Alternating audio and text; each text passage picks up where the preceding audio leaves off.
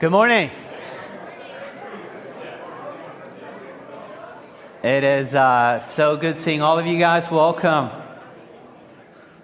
As you may make your way back to your seat, go ahead and grab your Bibles. We're going to be in 1 Corinthians chapter 15.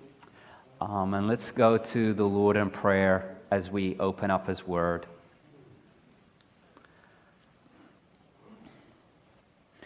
Heavenly Father, we thank you so much for today. Thank you for your mercy and for your grace.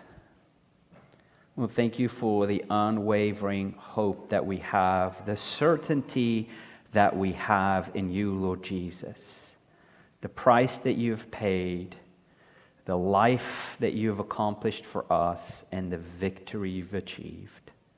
That life and that victory is now ours because of you. And Lord, as we open up your word, can you help us to understand? Can you help us to see? Can you help us to hear? Lord, can you stir our hearts? Can you help this not just to be head knowledge, but Lord, can it convict us? Can it direct us? Can it encourage us? Lord, can you help us to look to you? Can you help us to trust in you? Lord, if there's any sin in our lives that we need to confess, can you bring it out through your word? Can you expose it for what it is? And Lord, can you help us to lay it at the cross knowing that it's been paid for in full? Lord, for those that are here that might find themselves weary and discouraged, can you encourage their hearts? Can you help them to trust in you and look to you? So, Lord, as we come to your word, can you speak to us? Can your Spirit illuminate truth to us? And we ask all of this in Jesus' name. Amen. So we're continuing our series through the book of 1 Corinthians. And so in our text today in chapter 15, Paul is going to continue to address the last major issue that the church in Corinth was struggling with. It appears that there were certain members in the church of Corinth that did not believe that God would physically resurrect the bodies of believers. And so last week, Paul kind of started off addressing the issue indirectly. And really what he did is he kind of laid down the foundation that Christ's resurrection is essential to the Christian faith. And so he reminded the church of the message that he preached to them. He reminded the church of the message that they've heard, understood, and accepted to be true, the message that they must continually stand on, the message that they must hold on to, and by which they're being saved. And the message that he said to them, what he told them is that Christ died for our sins according to the scripture, that he was buried, that Christ was raised on the third day according to the scripture, and that he appeared to many people. And Paul even said, some of the people are even alive today. Go and ask them. So that was the kind of the foundation that he laid down for them. So now Paul, in verse 12, is going to directly address the issue. And Paul starts off with arguing, if God does not raise the dead, then Christ has not been raised. And if Christ has not been raised, there are some terrible consequences that follow. However, he's going to show us that Christ has been raised, and we can know that God have raised Christ, and all those who belong to Christ will be raised with him, and that is evidence that God has destroyed death. And then we're going to end our time here with 3 commands he gives us, and that's going to be our time of response. So let's look at our text in verse 12 as Paul directly addresses the issue. He says this, verse 12, 1 Corinthians 15, verse 12. Now, if Christ is proclaimed as raised from the dead, how can some of you say there is no resurrection of the dead? If there's no resurrection of the dead, then not even Christ has been raised. And if Christ has not been raised, then our proclamation is in vain. So is your faith. Moreover, we are found to be false witnesses about God because we've testified wrongly about God that he raised up Christ, whom he did not raise up, if in fact the dead are not raised. For if the dead are not raised, not even Christ has been raised. And if Christ has not been raised, your faith is worthless. You're still in your sins. And those then who have fallen asleep in Christ have also perished. If we have put our hope in Christ for this life only, we should be pitied more than anyone. So in verse 12, here's the main issue. The main issue is not that these Christians are denying the resurrection of Christ, but rather they're denying that God is going to raise up the body of believers. And this idea, and this is how it more than likely how it came about. And this is again how this church got influenced by their culture, just like we get influenced by our culture. Because in the ancient world, especially in the Greco-Roman world, the idea of the resurrection of a human corpse was revolting. Because in their mind, their philosophy and what they believed is they believed that the body, anything physical, anything material is evil, and anything spiritual, non-material is good. And since the body is physical, since the body is material, it is evil, it's decaying, it's not good, it's not worth raising from the dead. But what is important is not the body, but rather the soul. The soul is immaterial. The soul, in a sense, is spiritual. The soul is immortal.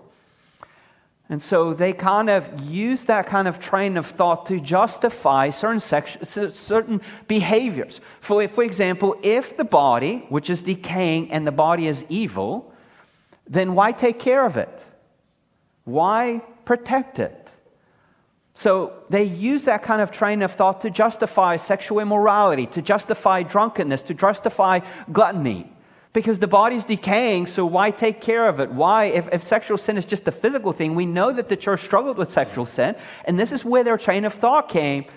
Like, why is it even necessary for God to raise the dead? Because the body is evil. And again, this is how the culture influenced these first century Corinthians and how they looked at the body. They saw it as immaterial. They saw it as evil, and there's really no point of God raising the dead.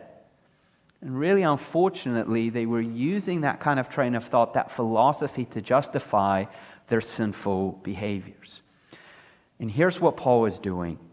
You see, in the previous passage, he's already established that since Christ is proclaimed as being raised from the dead, and the Corinthians have heard it, and the Corinthians have accepted it to be true, then Paul says, how can you say, if you believe that Christ has been raised from the dead, how can you say that God is not going to raise the dead? How can you say that? It's illogical for the Corinthians to accept the resurrection of Christ and then to deny the resurrection of the physical body of believers. And really what the Corinthians did not understand, and what Paul is trying to show them, is the correlation between Christ's resurrection and the physical resurrection of the body of believers. To deny the one is to deny the other. You can't have the one without the other. So if you're taking notes, like this is the very first argument that Paul is making, that Paul is trying to convey to the church in Corinth, is this: to deny the resurrection of believers is to deny the resurrection of Christ. Like that is what he wants them to understand, and I don't think they understood this. To deny the resurrection of believers is to deny the resurrection of Christ. You can't say God has raised Christ from the dead, but God will not raise the body of believers. And then Paul says, here's some terrible consequences if Christ has not been raised. Seven terrible consequences if Christ has not been raised from the dead. The first thing that Paul says, he turns to himself. If God has not raised Christ from the dead, here's the very first horrible consequences. My preaching is in vain. In other words, what he is saying is Paul's preaching is devoid of any intellectual, moral, or spiritual value. His preaching is completely empty and useless and worthless. It's almost like a musical instrument that plays no distinct sound. And he says, if my preaching is in vain, the second terrible consequence, if God has not raised Christ from the dead, is that your faith is in vain. What you are believing is useless. What you are believing is empty. It's worthless. There's no point in it. And Paul says, like another reason, third reason for the consequences if God has not raised Christ from the dead. Paul says, my preaching is a misrepresentation of God. In other words, I'm telling you something that God did, but God did not really do it? What happens to people that misrepresent God? What do you think God's going to do? God is going to severely judge him. God is going to severely punish him. He says, if that's true, I'm saying God did something, but he really didn't do it. That means I am storing up wrath for myself. And then he continues. He says, your faith, the fifth reason, he says, if God has not raised Christ from the dead, your faith is worthless. It's empty, it's unfruitful, there's no power in it because there's no truth in it whatsoever. And if you have no faith and it's worthless, then he says, you are still in your sins. In other words, there's no salvation. The wrath of God still hangs over you. Your debt has not been paid. That means you still have to pay your own debt against God.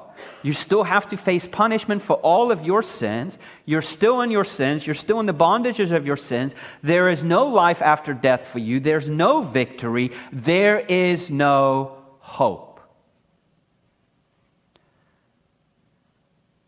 If in fact God has not raised Christ from the dead. And then he says the sixth reason is this, and then the believers who have died have perished. That word perish means they are now under eternal condemnation. All the loved ones, all the ones that you thought that Christ has saved, who have trusted Christ, they are now under eternal condemnation. And then the last one, he says, if God has not raised Christ from the dead, then we, in verse 19, we should be pitied more than anyone. Christians, believers who believed in the resurrection, who trusted in Christ. If God has not raised Christ from the dead, we should be pitied more than anyone. Why? Because what we have believed, what we have trusted in, what we've put our hope in is a giant lie. It's like people practicing false religion. Our hearts should be breaking for them because what they're doing is worthless. It's fruitless. It's powerless. It's an entire lie that they're devoting their entire life to, thinking it will save them. And only at the end of their life they realize all of their sacrifices, all of their discipline, all of their practices came to nothing. It was meaningless. We should be pitied. In other words, people should look at us with sympathy as they look at our pathetic, miserable, pitiable condition. So here's Paul's point that he's making. Paul's point in showing us all the horrible consequences if Christ has not been raised from the dead. The point really he's making is to show us, if you're taking notes, that the resurrection is essential to the Christian faith. It's essential. In other words, you take the resurrection out of the Christian faith, all of those consequences occur. So then I can say my preaching is in vain, your faith is in vain, I'm storing up wrath against God because I'm saying something that God did but he really did not do. You're continuing in your sin. What you're believing is a lie. There's no hope, no salvation, and people should look at you and just feel sorry for you. Why? Because you're coming Sunday in, Sunday out, devoting your life of serving Christ, and it's all a lie. Like, religion is a crummy hobby. Go buy a boat, you'll have way more fun. Go to a football game, you'll have way more fun than coming and gathering and singing lies and talking about lies and patting one another back. It's all one giant lie. That is Paul's point. The resurrection is essential to the faith. In other words, in order to be a Christian, you must believe in the resurrection. That God has raised Christ from the dead. Because without the resurrection, everything is worthless and hopeless and meaningless. Now Paul is going to turn and show us the implications of the resurrection. And since we know that Christ has been raised, here is what we can know with certainty. Let's look at verse 20. It says this, but as it is, Christ has been raised from the dead, the first fruits of those who have fallen asleep. Notice the word first fruits. It's going to be mentioned twice. We're going to talk about it. Verse 21. For since death came through a man, The resurrection of the dead also comes through a man. For just as in Adam all die, so also in Christ all will be made alive. But each in his own order. Christ, the first fruits, there's that word again. Afterwards, at his coming, those who belong to Christ. Then comes the end, when he hands over the kingdom to God the Father, when he abolishes all rule and all authority and power. For he must reign until he puts all his enemies under his feet. And the last enemy to be abolished is death, for God has put everything under his feet. Now, when it says everything is put under him, it's obvious that he who puts everything under him is the exception. When everything is subject to Christ, then the Son himself will also be subject to the one who subjected everything to him, so that God may be all in all. If you're taking notes, here's the very first implication of the resurrection. And this is what Paul says in verse 20. Since Christ has been resurrected, if that is true, and Paul says we know that it is true, this is what it means to us. God will resurrect those who belong to Christ. So the very first implication of the resurrection for us is that God will resurrect those who belong to Christ. So if you are a Christian, if you are in Christ, you will be resurrected, which means death is not your end. Will you experience death? Yes, but it's not your end. Why? Because God will resurrect you to life, because you belong to Christ. That's the very first implication. So how do we know this? You're like, oh, that's a nice truth. How do we know this? Well, notice what Paul says. What does Paul call Christ? What's the word I told you to underline? He calls Christ the first fruits. Very good. The first fruits are the season's first agricultural produce, signaling that a full harvest is about to come. For example, some of you might have planted a veggie garden this year, and you planted a bunch of tomatoes. And when you get your first tomato that is ripe, that is called your first fruits. And what does that signal? More tomatoes are about to come. If your tomatoes didn't turn red and they were all dying, what did it signal? No harvest. So the first fruit is exciting because you're like, yes, this plant has taken root. This plant is producing fruit. It is going to produce a bountiful harvest of tomatoes, and I'm going to eat so many tomatoes and try to give it to friends that all of them are going to run away from me because there's so many tomatoes. And this idea of first fruit is throughout Scripture. You'll hear the word and read the word first fruits. When God's people under the Old Covenant dedicated the first fruits of the harvest, the barley or the wheat, what they did is they trusted the Lord with the first fruits and expecting that God is going to provide for the rest of the harvest. Paul even uses this and later on in 1 Corinthians 16 verse 15, where he's saying when he evangelized in southern Greece, his first fruits was the household of Stephanas. And what did that indicate? He was the first convert, and it indicated that there will be more converts to follow. And that's this idea. By calling Christ the first fruits, he's saying those who died, Christ is the long train of those who died that will be resurrected, because Christ himself has been resurrected from the dead. Which means all those who have fallen asleep. It's a euphemism for saying they're dead. They're not literally sleeping, they are dead. Will not remain dead. Why? Because Christ is the first fruit of the resurrection. His resurrection is a signal that there's a long waiting list of Christians who will be resurrected from the dead.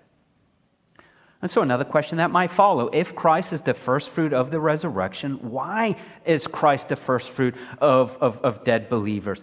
Look at verse 21.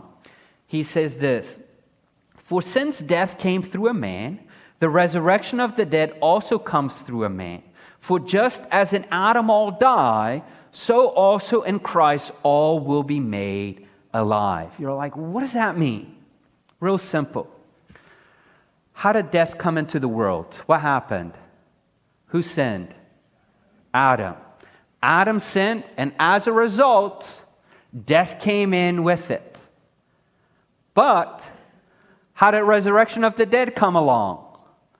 Because of Jesus. So as death came through Adam, life came through Christ. In other words, just as all died because all of us belong to Adam, in a sense, Adam is our representative. His sin has become now our sin. In other words, this is why we have a sinful nature. We're born into sin, born with a sinful nature, born into the bondages of sin, all because of Adam, who is our human representative. He rebelled against God, and as a result, sin has entered into the world. And I know most people's argument against that is like, well, that's unfair. Like, I did not make Adam my representative. Why am I supposed to pay for the sins of one man? And here's the irony. That very question that you're bringing up is a rebellion against God, because what you're telling God is, God, you are unjust. Thus, you're proving that you are an heir of Adam. You are sinful. But Christ comes and becomes our new representative. But here's the irony. Has anybody asked Christ to become your representative? No. God took the initiative and said, I'm going to send my son who will represent a new humanity. And just like all of us are under sin because of Adam's sin, all of us will experience life because of what Christ has done for those who are trusting in him. And so in a sense, Christ becomes our new representative. And this is how we know that we will be resurrected from the dead, because Christ has been raised from the dead. He is our new representative. We now have life in him because of what he has done. In other words, what that means is like his victory is your victory. Just like Adam's sin is your sin because he was your representative, so Christ's victory is our victory because Christ is our new representative. And this is why Paul calls him the first fruit of all believers. All those who are in Christ have experienced victory because Christ has accomplished victory. All of those who are in Christ will be resurrected from the dead because Christ himself was resurrected from the dead. And when will all of this life happen? Look at verse 23. But each in his own order. Christ the first fruits, that's the resurrection. Afterwards, at his coming, those who belong to Christ. In other words, when will the resurrection happen for the dead of believers? When Christ returns. So in other words, there's this gap. The gap between his resurrection / ascension and our resurrection. And we live right in between that gap. And what happens when Christ returns? Look at verse 24. Then comes the end. In other words, when that period of waiting is over, when Christ returns. And then when he returns, he will hand over the kingdom of God the Father, when he abolishes all rule and all authority and power. For he must reign until he puts all of his enemies under his feet. So in other words, when Christ returns and he makes all things new and he raises us up from the dead, all the authority, all the power in the kingdom, he hands back over to God who gave it to him so that God can be all in all. But in the meantime, what's happening in the gap? Is King Jesus just waiting? No, King Jesus is ruling. King Jesus is reigning. Look at verse 25. He must reign until he puts all his enemies under his feet. In other words, what's Jesus doing right now? Putting all of his enemies under his feet. What does that mean? What does it mean to put all your enemies under your feet? You can just think about the imagery. When you stand victorious of your enemy and they're pinned down with your foot. In other words, they're defeated. They're done. They tap out. And the king stands victorious. And that's the idea. Like, and think about how encouraging it should be, because for us right now, we're frustrated because we live in the gap. We live in between Christ's resurrection and Christ's return, and we're waiting for our resurrection. But what's happening? Pain. sorrow. A little bit of victories, a little bit of pain, more pain than victories. And yet what's happening right now? Christ is ruling, Christ is reigning. He is subjecting all authority, all power under his feet. We might not see it, we might not at times believe it because it looks like the world is just in chaos erupting. And yet, Christ is going to return when all of his enemies are put under his feet. And he destroys all power, all authority, all rule. And he wraps up the kingdom and he gives it back to the Father. Here's the second implication of the resurrection. If the first implication of Christ's resurrection is that all those who are in Christ will be resurrected, the second one, if you're taking notes, is that God will destroy death by raising dead believers. Notice in our passage, who's the last enemy to be destroyed? Look at verse 26. The last enemy to be abolished is death. Okay? The last enemy to be abolished. I love that word abolish. Annihilate, destroy, not existent. Is death. How is God going to abolish death? Here's how. By raising up dead believers. How do you defeat death? How do you destroy death? Not by cheating it, by allowing death to take over and disarming the power of death by raising people to life. How did Christ defeat death? God raised Christ up to life. How will God abolish death? By raising us up in the resurrection. So in other words, death right now feels like it's winning, because here's the reality. What are all of us going to experience? You're going to experience death. Like 1 out of 1 people die. Each and every one of you are going to bury somebody you love, whether it's a spouse, whether it's a parent. Unfortunately, even some of you might even bury whether it is a child. That is the reality of it. And as sad as it is, every time we experience death, all of us know we're going to die. We know we're going to bury somebody. And yet when it happens, what's your very first initial reaction? Not me. I didn't think it would ever happen to me. And yet I knew it was going to happen to me, but it's like, I can't believe it's happened to me, because it's a reminder that death is not natural. Like death, as natural as we try to make it, it's not. That's why it shocks us every time. Like, you know you're going to die. You know you're going to bury somebody, and yet it happens. Why are you shocked? Because death is unnatural. And we grieve, and we mourn, and it is sad, and it is heartbreaking. And yet as Christians, even in our grief, even in our mourn, even in our sadness, we have hope. Why? Because death is not the end. There is certainty that death is going to be abolished, because death has already been defeated. And how do I know death has been defeated? Because God has raised Christ from the dead. And if he has raised Christ from the dead, that means he's going to raise me up in the last day. And if he's going to raise me up in the last day, he is going to abolish death. And when he does, Paul says later on in chapter 15, then we can say, "Oh, death, where is your sting? Oh, death, where is your victory?" Death has been swallowed up, because God will resurrect all of those who are in Christ. And this is why we can cry, and we can be really sad when we bury somebody we love. But we can always have hope if they are in Christ, because death is not the end for them. Eternal life is awaiting when God will raise them up in the last day. Now, Paul transitions from the resurrection of Christ to the resurrection of the believers. And he says, look, if God does not raise the dead, then really what some of you guys are doing is just absurd. It makes no sense. Look at verse 29.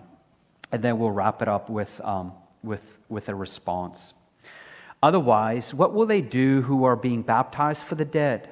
If the dead are not raised at all, then why are people baptized for them? Why are we in danger every hour? If I face death every day, as surely as I may boast about you, brothers and sisters in Christ Jesus our Lord. If I fought wild beasts in Ephesus as a mere man, what good did that do to me? If the dead are not raised, let us eat, drink, for tomorrow we die. Do not be deceived. Bad company corrupts morals. Come to your senses and stop sinning. For some people are ignorant about God, and I say this to your shame. Notice the if statements. The first one is this. In other words, he's saying, look, if the resurrection of the dead is not going to happen, if the dead are not raised at all, then the first one is then why are people baptized for them? In other words, he's saying, like, if God does not raise the dead, then it is absurd for people to be baptized on behalf of the dead. Now, I know all of you are like, wait, did he just say people getting baptized on behalf of the dead? Like, what in the world does that mean? Real quick here. What does it mean? I have no idea. Okay? We don't know what it means, but we certainly can tell you what it does not mean. Okay? Because if it did mean that, Paul would condemn it. Here's what it does not mean, and we can say that with certainty. It does not mean that some Christians got baptized on behalf of dead non-Christians in hopes that God would accept them. In other words, like that's not what it means. So let's say, for example, your husband died and he's not a believer, and then you're getting baptized in hopes that God would see your effort and your actions, and God would accept your husband who is dead because of your effort and your actions. Is that the gospel? No. God accepts us based on what? Whose actions? Ours? Our family members? No, Christ's actions. That's not what it means. If it meant that, Paul would have condemned it. But Paul doesn't condemn it, nor does he commend it, so now we can only guess what it means. Here's just an educated guess. More than likely, I think, it could mean this, that maybe there were a small number of Christians who got baptized on behalf of family members who were Christians, but they never had the opportunity to get baptized. They died during persecution before they could get baptized. Maybe this analogy will help you. Football, yes, great season, praise the Lord. When you are on a team, what do you get? You get a jersey and you get a number.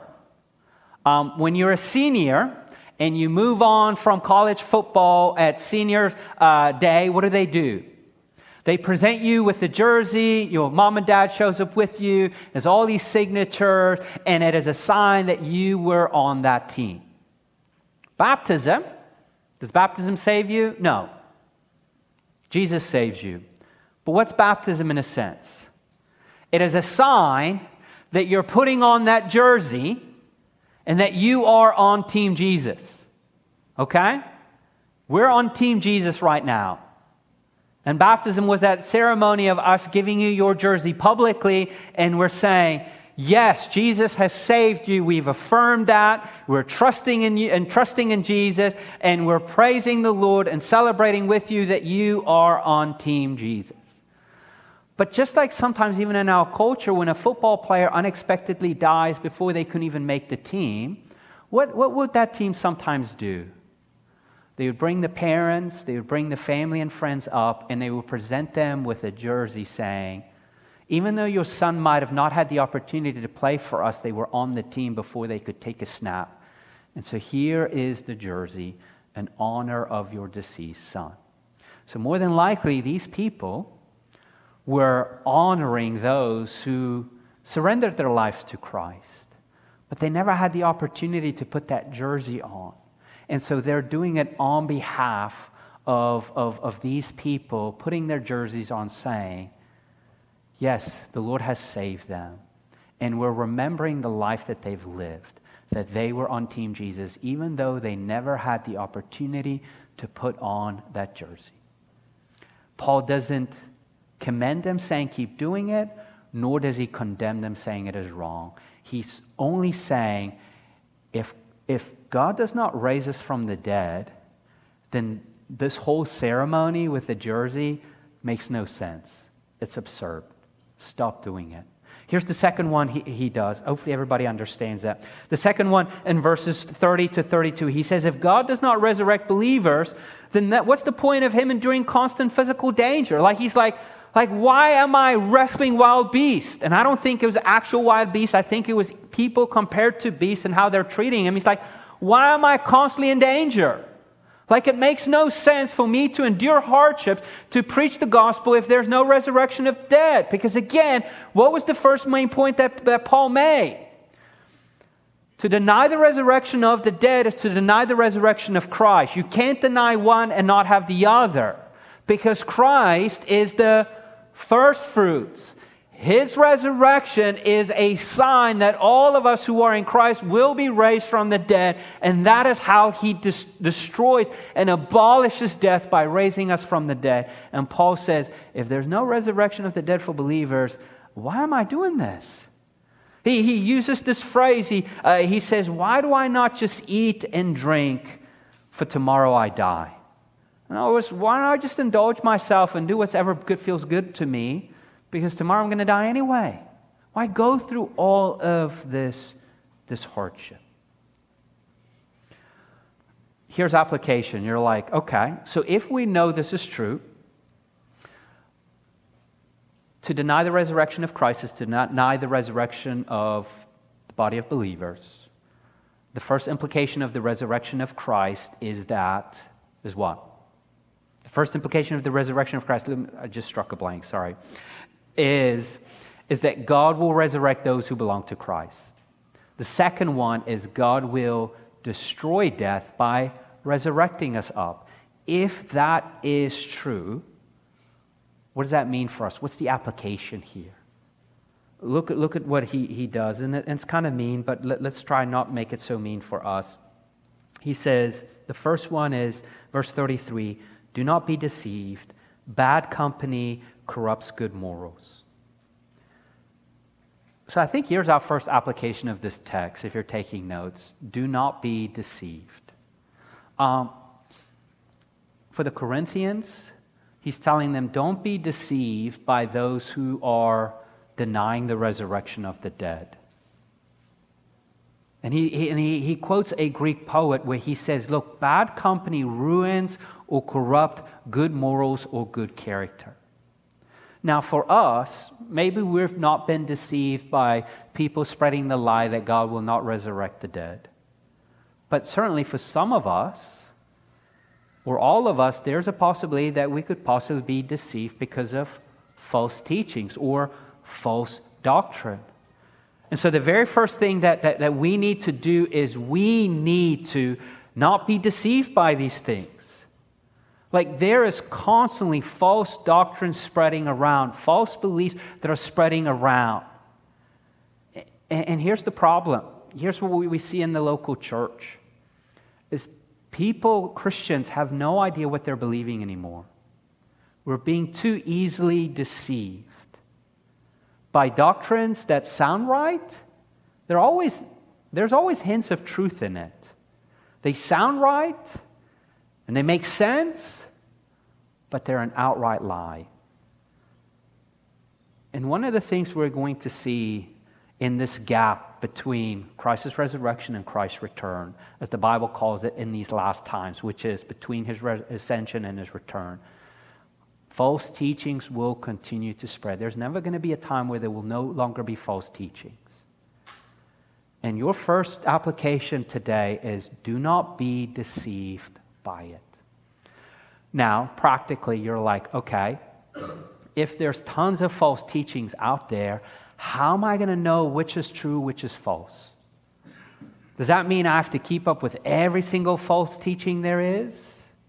No, I think here's an illustration, and it's a common illustration, the illustration of counterfeit money.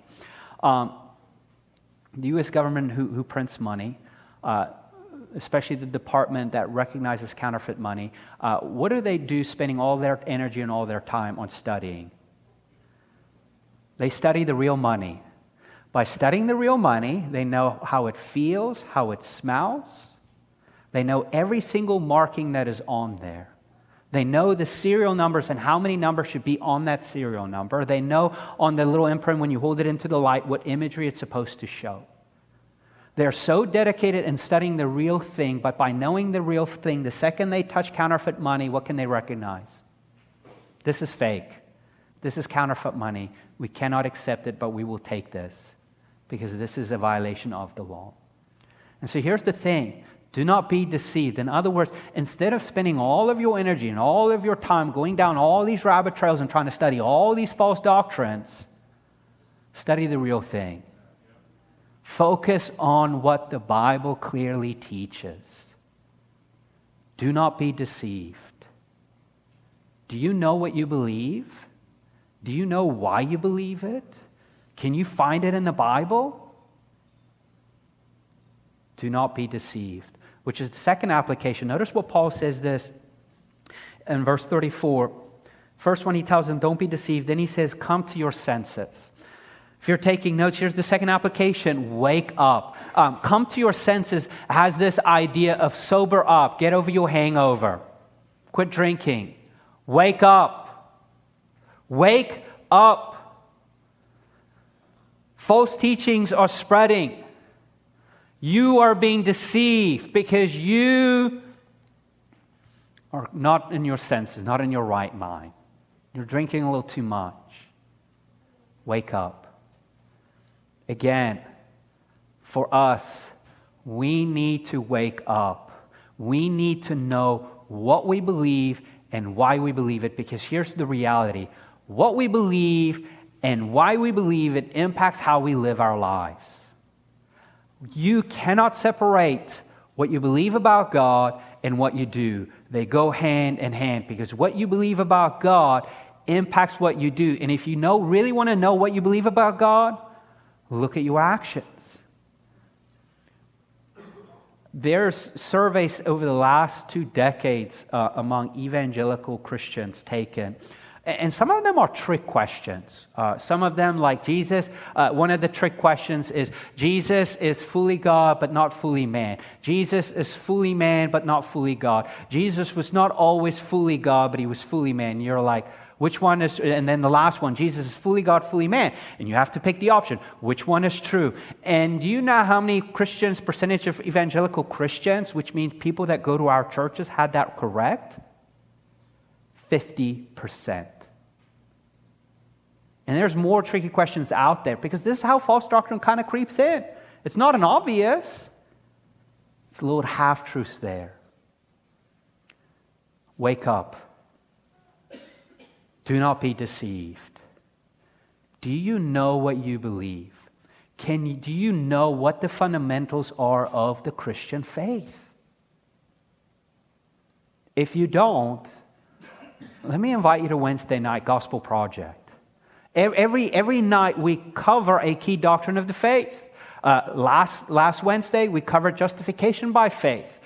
What's justification by faith? You're like, I have no idea. Then come to Gospel Project where we learn that justification by faith is God declaring us to be righteous. On what basis? On the basis of Christ. In other words, by faith meaning I'm believing that what Christ has done for me is sufficient, that God has accepted me of Christ's performance, and because of Christ's performance, I am positionally declared righteous and right standing before God. We even have core classes where there's a whole thing of what is the fundamentals of the faith. Wake up. Because if you're not going to wake up, you are going to be what Paul says in Ephesians, being tossed to and fro by every winds of doctrine. And if you do not know the fundamentals of your faith and you've been coming for 20 years, how do you think your children are going to know the fundamentals of the faith?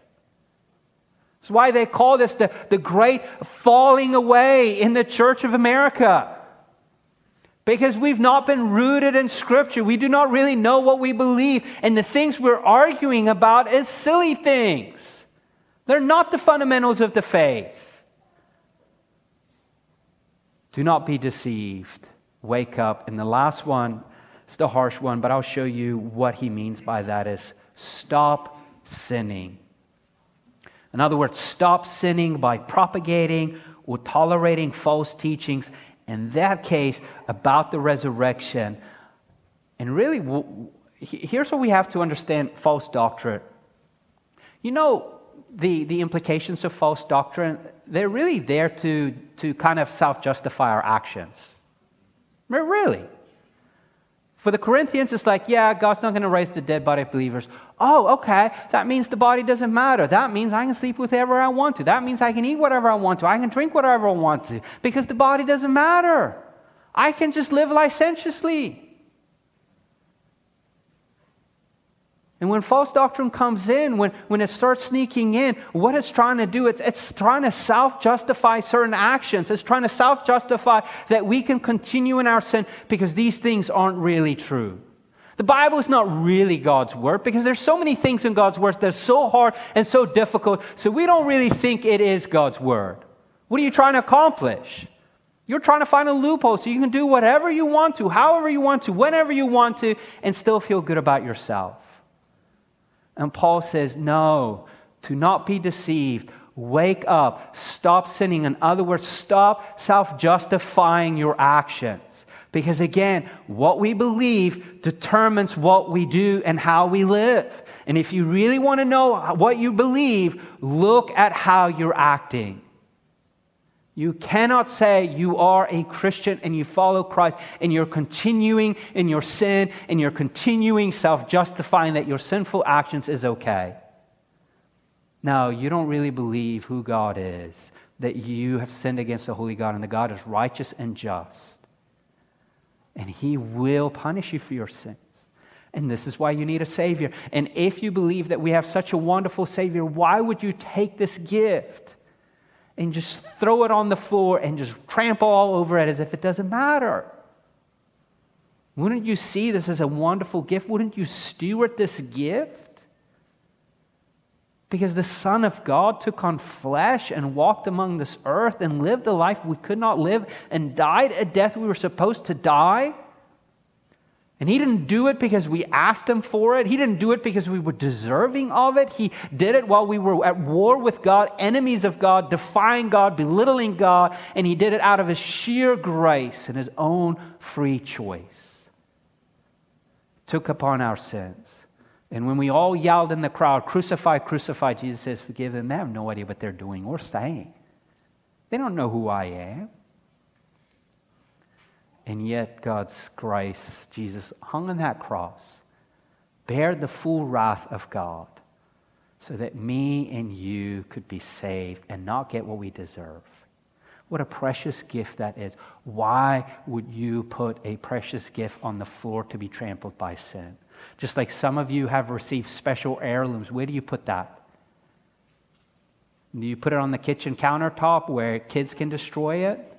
No, you put it on the top shelf of the china cabinet because this is a precious crystal that has been passed on for generations to generations. We have received such a wonderful salvation. Let us understand how wonderful it is. Let us understand what it means so that it impacts our actions. And for some of us, stop sinning. Let me pray for us. Lord,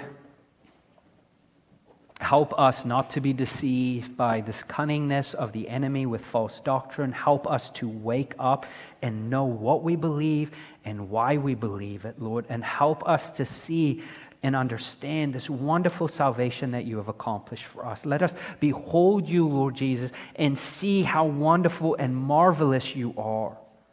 That you are the perfect prophet, the perfect priest, the perfect king who rules and reigns superior, and all of your enemies will be under your feet. And that you are coming back and you will raise us up on the last day, and we will rule with you forever and ever because your victory is ours.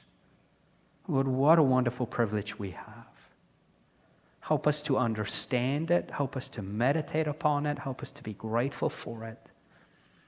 And if there's sin, the sin of unbelief, the sin of self-justification, Lord, help us to repent of it and turn to you knowing that you have paid for it in full. Help us to wake up. Help us not to be deceived. We ask this in Jesus' name. Amen.